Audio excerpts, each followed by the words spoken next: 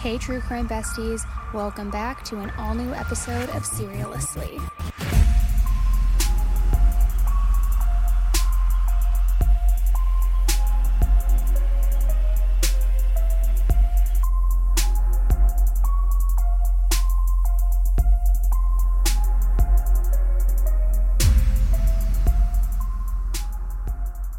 Hey everybody, welcome back to this week's episode of Headline Highlights over here on Seriously.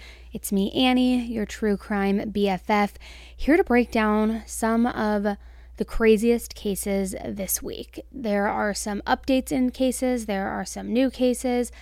A lot has been going on, and it's interesting because what I once thought was kind of a slow week in the true crime world all of a sudden picked up overnight, it feels like, which is never a good sign.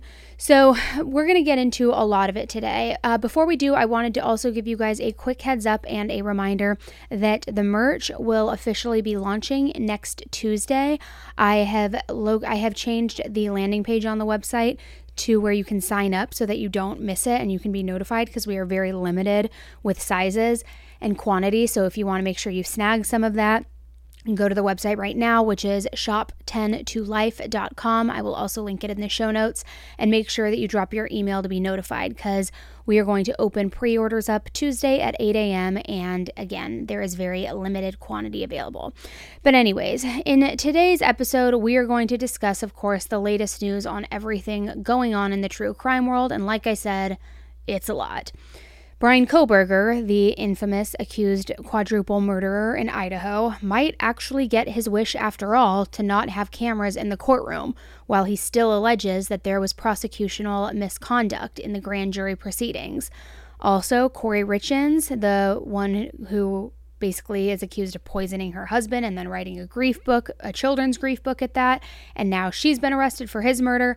Well, she's now studying for the LSATs behind bars.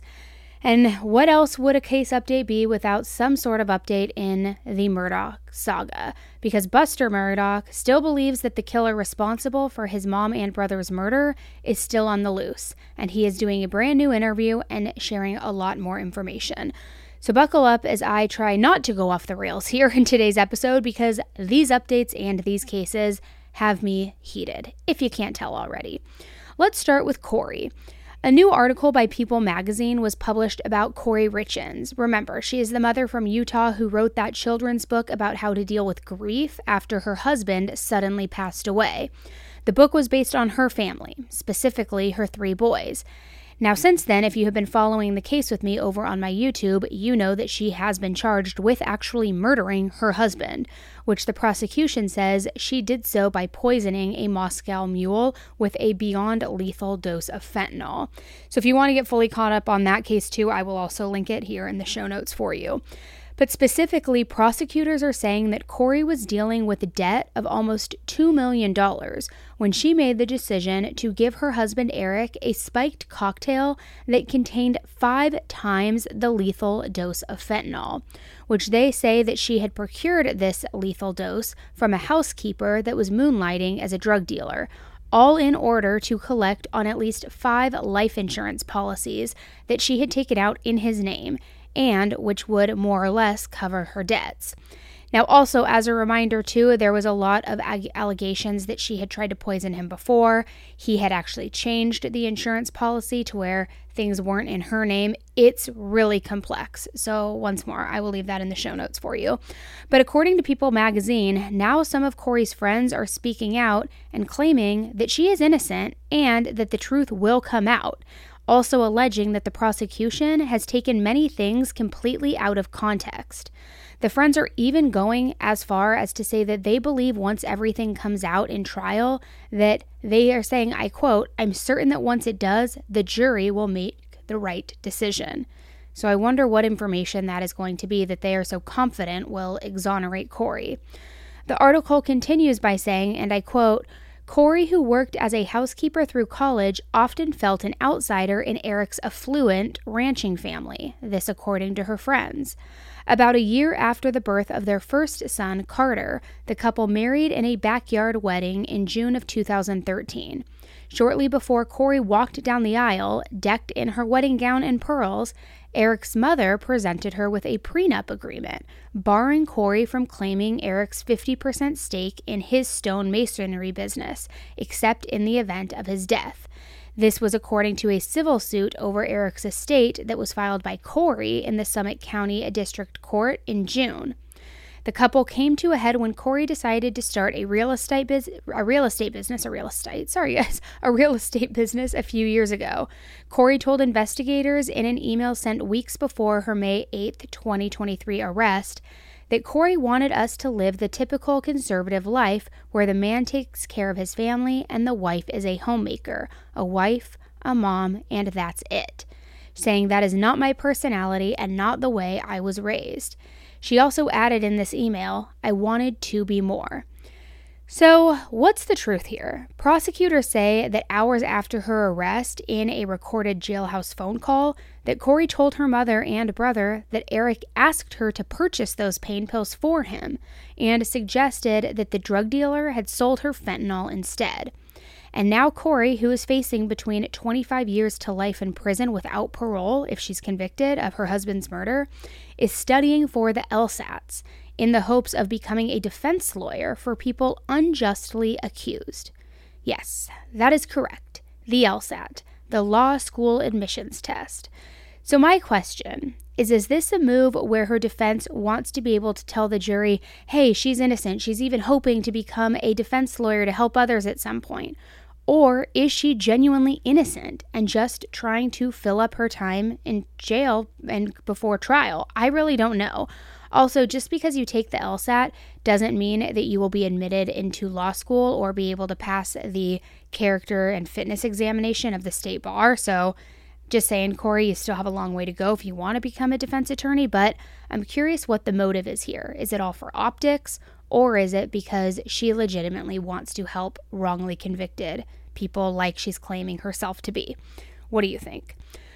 Let's transition a bit here over into good old Buster. Moving on to Buster Murdaugh, Alec Murdaugh's son. He recently broke his silence in a full interview as part of a new docuseries called The Fall of the House of Murdaugh. And that is out today and is aired exclusively on the subscription platform for Fox Nation. Here are some of the trailer and teasers that have been released so far. You decided to attend the trial every single day. How grueling was that for you? Well, it's incredibly grueling. I mean, every anxious, negative emotion is going through my mind at this point. I'm trying to take it in. I'm trying not to break down, trying to hold composure. He's also doubling down on what he says is his father's innocence, despite the overwhelming evidence that pointed to his guilt. I don't think that he could be affiliated with endangering my mother and brother. Are you fearful for your life if you believe the killer is still out there? Absolutely. I think that I've set myself up to be safe, but yes, when I go to bed at night, I have a fear that there is somebody else still out there. When I look up the definition of psychopath, like someone who can completely get away with lying and acting normal and carrying through as if nothing's happening. Does that describe your dad when you look at those definitions of that? I'm not prepared to sit here and say that it encompasses him as a whole, but certainly I think there are characteristics where you look at the manipulation and the lies and the carrying out of that such, and I think that's a fair assessment. 12 jurors all agreed that your dad killed your mom and Paul. That's right. What do you think about that? I do not believe it was fair. Why? I was there for 6 weeks studying it, and I think it was a tilted table from the beginning. And I think, unfortunately, a lot of the jurors felt that way prior to when they had to deliberate. It was predetermined in their minds prior to when they ever heard any shred of evidence. Did you ever go there and say, maybe it's possible that he did this? No, because I think that I hold a very unique perspective that nobody else in that courtroom ever held, and I know the love that I have witnessed. Why would the jurors be inclined to go against your dad? Because of everything they had the ability to read prior to the trial. Do you ever worry, am I like Dad? No, I do not worry because I am not a thief, I am not a liar, I'm not a manipulator. In those regards, I am nothing like him. His sister said someone approached her and said that you and Stephen were romantically involved. His brother says that someone approached him and says that you were with a group of young men who beat him with a baseball bat. What do you say to that? To both of those? Absolutely baseless rumors. I unequivocally deny anything that you just read off of that piece of paper. I did not have any personal, intimate relations with Stephen, and that obviously cannot be proven because it is baseless. I never had anything to do with his murder, and I never had anything to do with him on a physical level of any regard. Where were you the night that Stephen Smith was killed? The night Stephen was killed, I was at our Edisto Beach house. With your family? With my mom and my brother. What did you feel like when you heard that this thing was surfacing again? Well, it's a lot like this, and you know, I don't want to be rude here, but have you ever been accused of murdering somebody? No. Well, let me tell you, this is very, very, very, very, very, it's a terrible thing to place on somebody with absolutely no fact. I mean, it has harmed my reputation. I mean, people perceive me as a murderer. Okay, so that was obviously a lot. So let's break that down. Now, before we go into this, let me just preface everything with how awful I do feel for Buster. I honestly can't imagine what it's like to have your dad in prison for the murder of your mom and your brother. And while I'm shocked that Buster broke his silence, his interview was not so shocking in a lot of ways as well. First of all, there's no surprise that he completely denies any involvement in the death of Stephen Smith. So far, nothing official has been filed against him either. As far as him still believing that his dad had nothing to do with the murders of his mom and brother, I think that's probably something that he has to do, or a self-defense mechanism in his mind that won't even allow him to consider it to be true. Because I, for one, do believe Alec is guilty. In some of the clips that were teased online, Buster says that he is still scared for his life and believes that the person that killed his mom and a brother is still out there. He also says that the Stephen Smith rumors have ruined his life, and until you know what it's like to be accused of murder that you didn't do, it's hard to understand the implications of such rumors. When asked about where he was the night of Stephen Smith's death, Buster said that he was at his family's beach house with his mom, his brother, the two people who are tragically no longer here to corroborate that alibi. Is that a coincidence, or could that be true? So since the docuseries was released today, I'm sure way more things will come out, and you know I will be back updating you on this because I'm definitely going to watch. This family really piques my curiosity. I think there's a lot of wealth. I think there's a lot of cover-up. I think there is a lot of privilege and entitlement. So I'll probably do a full update, but I also will link in the show notes my recap of the whole Alec Murdaugh saga from my YouTube page if you want to get fully caught up in that. And again, personally, I still do believe that his father is responsible for those murders. There's just way too many lies, way too many things that didn't add up in my opinion. So while we're on the topic of murderers who don't want to take accountability, which I shouldn't, I guess, say it that way because innocent until proven guilty, but let's just talk about Bryan Kohberger for a second. And I have a lot of feelings on this case and on this guy. All right, guys, you know that I've been pretty open with you guys about my sleeping patterns, or lack thereof, because I've never been a solid sleeper, and I've tried everything from Ambien to valerian root to melatonin. Nothing works for me, and even when I'm able to fall asleep, I can never seem to stay asleep because if I toss once, I'm up, my mind is racing, I'm not going back to sleep. But that all changed for me about 7 months ago, thanks to my husband, and thanks to my husband for introducing me to Beam's Dream Powder. I was a personal consumer already for the last 7 months, so you know that when they asked me if I was interested in partnering with them, it was a no-brainer because I can't say enough good things about it. It's a healthy hot cocoa for sleep with no added sugar, and it tastes like hot chocolate, so it's like a little treat right before bed, plus the added bonus of helping you sleep. A recent clinical study revealed that Dream helped 93% of users wake up feeling more refreshed refreshed, and 93% reported that Dream helped them get a more restful night's sleep. Now, for the magic sauce. Dream contains a powerful all-natural blend of reishi, magnesium, L-theanine, melatonin, and nano-CBD to help you fall asleep, stay asleep, and wake up refreshed. It's also now available in tons of delicious flavors like sea salt caramel, cinnamon cocoa, and chocolate peanut butter. Even mint chip, which my personal favorite is the sea salt caramel because it literally tastes like hot chocolate. Better sleep has never tasted better, and I'm telling you, nothing else has worked for me, and this stuff does.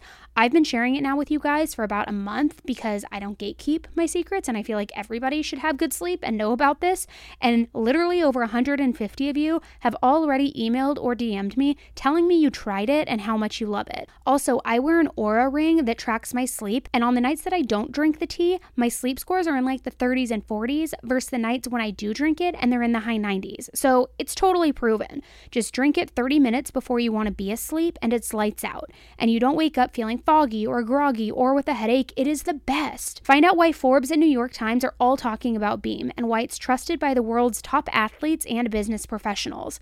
If you want to try Beam's best-selling Dream Powder, subscribe and save 20%, plus get an additional 20% off and a free frother with my code 10TOLIFE when you go to shopbeam.com/AnnieElise. That's shopbeam.com/AnnieElise and use my code 10TOLIFE for up to 40% off, guys. Go snag this deal while you can and email me with how it changed your sleep. I will also include the direct link in the show notes below, but trust me, go try it. You are going to be obsessed with it. I have been drinking it religiously for like 7 months and you will be obsessed, I guarantee it. So Bryan recently waived his right to a speedy trial, so the October trial date is now totally out the window, which we really expected wouldn't happen anyways. We kind of knew that this is what was going to happen. However, now we could be waiting years for a trial. We just don't know yet. Bryan Kohberger's attorney, Ann Taylor, has filed court documents requesting the removal of cameras from the courtroom for all future appearances, including pre-trial hearings and the trial itself. Bryan's legal team argues that the pictures and videos being captured in the courtroom would hurt Bryan's ability to receive a fair trial with an unbiased jury. Ann Taylor included close-up photos of him in these documents, arguing that the media has violated the court's order to capture wide shots of the entire courtroom rather than just these close-ups of Bryan. She stated that these images and videos gradually poison the potential jury pool prior to trial even occurring. Bryan's defense claims that images and recordings taken of him interfere with his right to a fair trial, and that by using these videos and pictures, anyone can analyze his body language, which is prejudicial to the case. Since the media violated the court's terms, Bryan's legal team argues that cameras should be removed for the duration of any pretrial proceedings as well as the trial. They also cited quite a bit of case law in support of their request. So if you followed the Lori Vallow and Chad Daybell trial, you know that cameras were removed in all court proceedings following a certain media outlet zooming in on Lori's face during a pretrial hearing for more than 20 minutes. Her lawyers argued that this was disproportionate to the amount of time that the camera was pointed at anyone else, and that there was no reason for her to be zoomed in on in the first place because she wasn't speaking, and neither was her counsel. In Lori's case, Judge Boyce permanently banned cameras, but ended up changing his mind for the verdict and the sentencing only. Since this was also in Idaho, it's not hard to see how the judge in Bryan's case could easily make the same decision to ban cameras, since he now has recent precedent to rely on the exact same state with another high-profile case. So here's my thing. What is going on with those responsible for the cameras? Why are they violating the judge's instructions? Is it because they are uninformed? Or what's really going on here? You would think that since cameras were banned in Lori Vallow's trial, whichever company is operating these pool cameras would try not to make that the case once again here with Bryan, especially since I'm assuming they are employed by a company whose sole purpose is to document trials. It really is just unbelievable to me. I would not be surprised if cameras were banned in this case, since this is also a death penalty trial. And now the media has essentially given the court a reason to ban them, because they can't follow simple instructions for whatever reason. No matter where you stand on Bryan Kohberger, he is innocent until proven guilty. There are a lot of feelings on both sides, me included, but there are a lot of people who question his involvement completely. No cameras allowed in court proceedings would seriously hinder transparency to the public, which isn't a surprise that this would lead to even more questions and more speculation on what's going on in that case. Additionally, a second motion to dismiss the grand jury indictment against Bryan Kohberger was filed under seal. No surprise there either. Bryan's defense team is alleging grand jury bias, inadmissible evidence, insufficient evidence, and prosecution misconduct, among other things. Defense attorneys also claim prosecutors are withholding exculpatory evidence. Since everything is under seal, we have no idea what exactly they are referring to, though. Without knowing, on the surface it seems like Bryan's defense team is throwing out some serious claims. They're saying that the grand jury was biased and that there's not good enough evidence even to bring him to trial. They are also accusing the prosecutors of misconduct and of holding back evidence that could actually help clear Bryan's name. So while Ann Taylor is fighting to get these cameras out of the courtroom, they're also busy arguing that the whole case against Bryan has some big holes. They're basically saying, hey, you're not playing fair and you're making it impossible for Bryan to get a fair trial. I also think it's important to note that Ann Taylor is just doing her job, and this doesn't necessarily mean what she is saying is something that the court would actually end up ruling in her favor.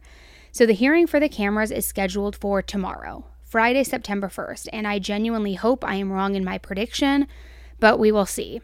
What do you guys think? Should cameras be allowed, or is this really tainting the jury pool? So there were some other case updates this week, such as some things going on, such as a murder coming out of Bali. There was also another family annihilator in Ohio who murdered his entire family and then it took his own life, which I just did a longer video of that case on my YouTube 10 to Life. And there's just unfortunately no shortage of horrific crime going on.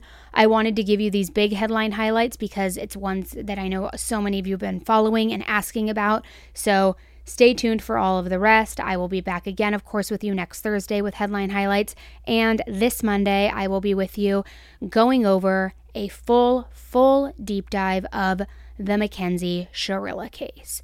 So many of you guys have been asking for coverage on that. So that is coming bright and early Monday morning.